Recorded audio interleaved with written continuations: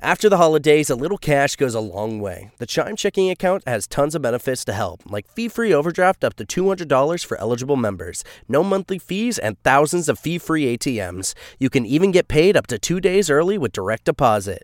Sign up for Chime today at chime.com/goals24. Banking services and debit card provided by the Bancorp Bank N.A. or Stride Bank N.A. members FDIC. Spot me eligibility requirements and overdraft limits apply. Out-of-network ATM withdrawal fees may apply. Access to direct deposits up to 2 days early depends on the timing of the submission of the payment file from the payer. I did want to try to sneak in a little bit more context to a couple of different stories that developed with coronavirus. As Moderna announced this morning, early data suggests its COVID-19 vaccine is 94.5% effective. Tom Van Osdol is president and CEO of Ascension St. Vincent's.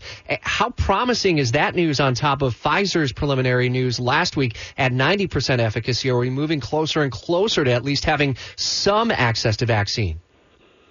Yes, Rich, it does seem that we are moving in that direction, and certainly a durable, effective vaccine that can be administered to large numbers of individuals, that's very, very encouraging in the fight against coronavirus. So much yet to be known, but directionally we're encouraged. Now, would there be significant competition regionally and statewide for access to this? I just wonder, where do you all fit, and our colleagues at places like Baptist and Mayo Clinic and UF Health Jacksonville? I mean, are we putting forward a concerted effort to get the vaccine here ultimately?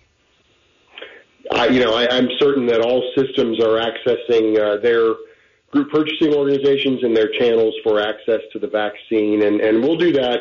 One of the things that really I appreciate deeply is the collaborative nature of the health system here in Jacksonville. So we'll do that in more of a collaborative than any sort of competitive sort of approach. Florida's COVID-19 data and surveillance dashboard continuing to show the wrong trend in emergency department visits with influenza illness, COVID-like illness, new documented cases, and even percent positive for laboratory testing. What are you all seeing at the local hospital level? Are you approaching any sort of concern level with the number of hospitalization? Well, to answer the second question, no, we're not approaching any sort of concern level. We are seeing slow, steady increases in the numbers of hospitalized COVID-19 positive patients.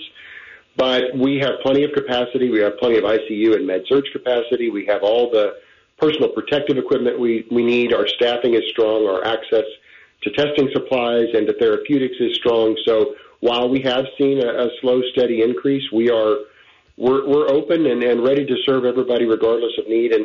And one of the messages I want to emphasize is don't delay access to the care that you need. We're seeing folks that are afraid to get access to care that is really going to be important for them, and long term that's going to have certainly a worse effect than accessing the care you need. Tom Van Osdol is president and CEO of Ascension St. Vincent's and in Riverside. I wonder what sort of benefit there is to the learning that has happened over the last 9 months or so within the ICU from the emergency care officials and the nurses and everyone else who is throwing all their weight at this effort. Is that helping to mitigate a death toll from climbing to the levels that we saw in March, April, and May?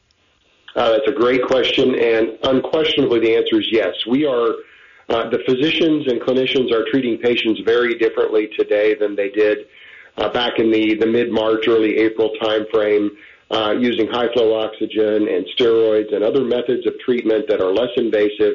And we are, in fact, while we're seeing increasing numbers of hospitalizations, very, very thankfully, the death rate has come down significantly. So this has been an incredibly dynamic time of learning for our clinicians, and they've done just a heroic job. And indeed, from all of us, we do want to thank them for their work on the front lines. A lot of great work is happening behind the scenes, doesn't always get the due respect that maybe it deserves, and we'll certainly do our best to give that thanks and praise to the efforts at the local level. Tom Van Osdol, president and CEO of Ascension St. Vincent's, thanks.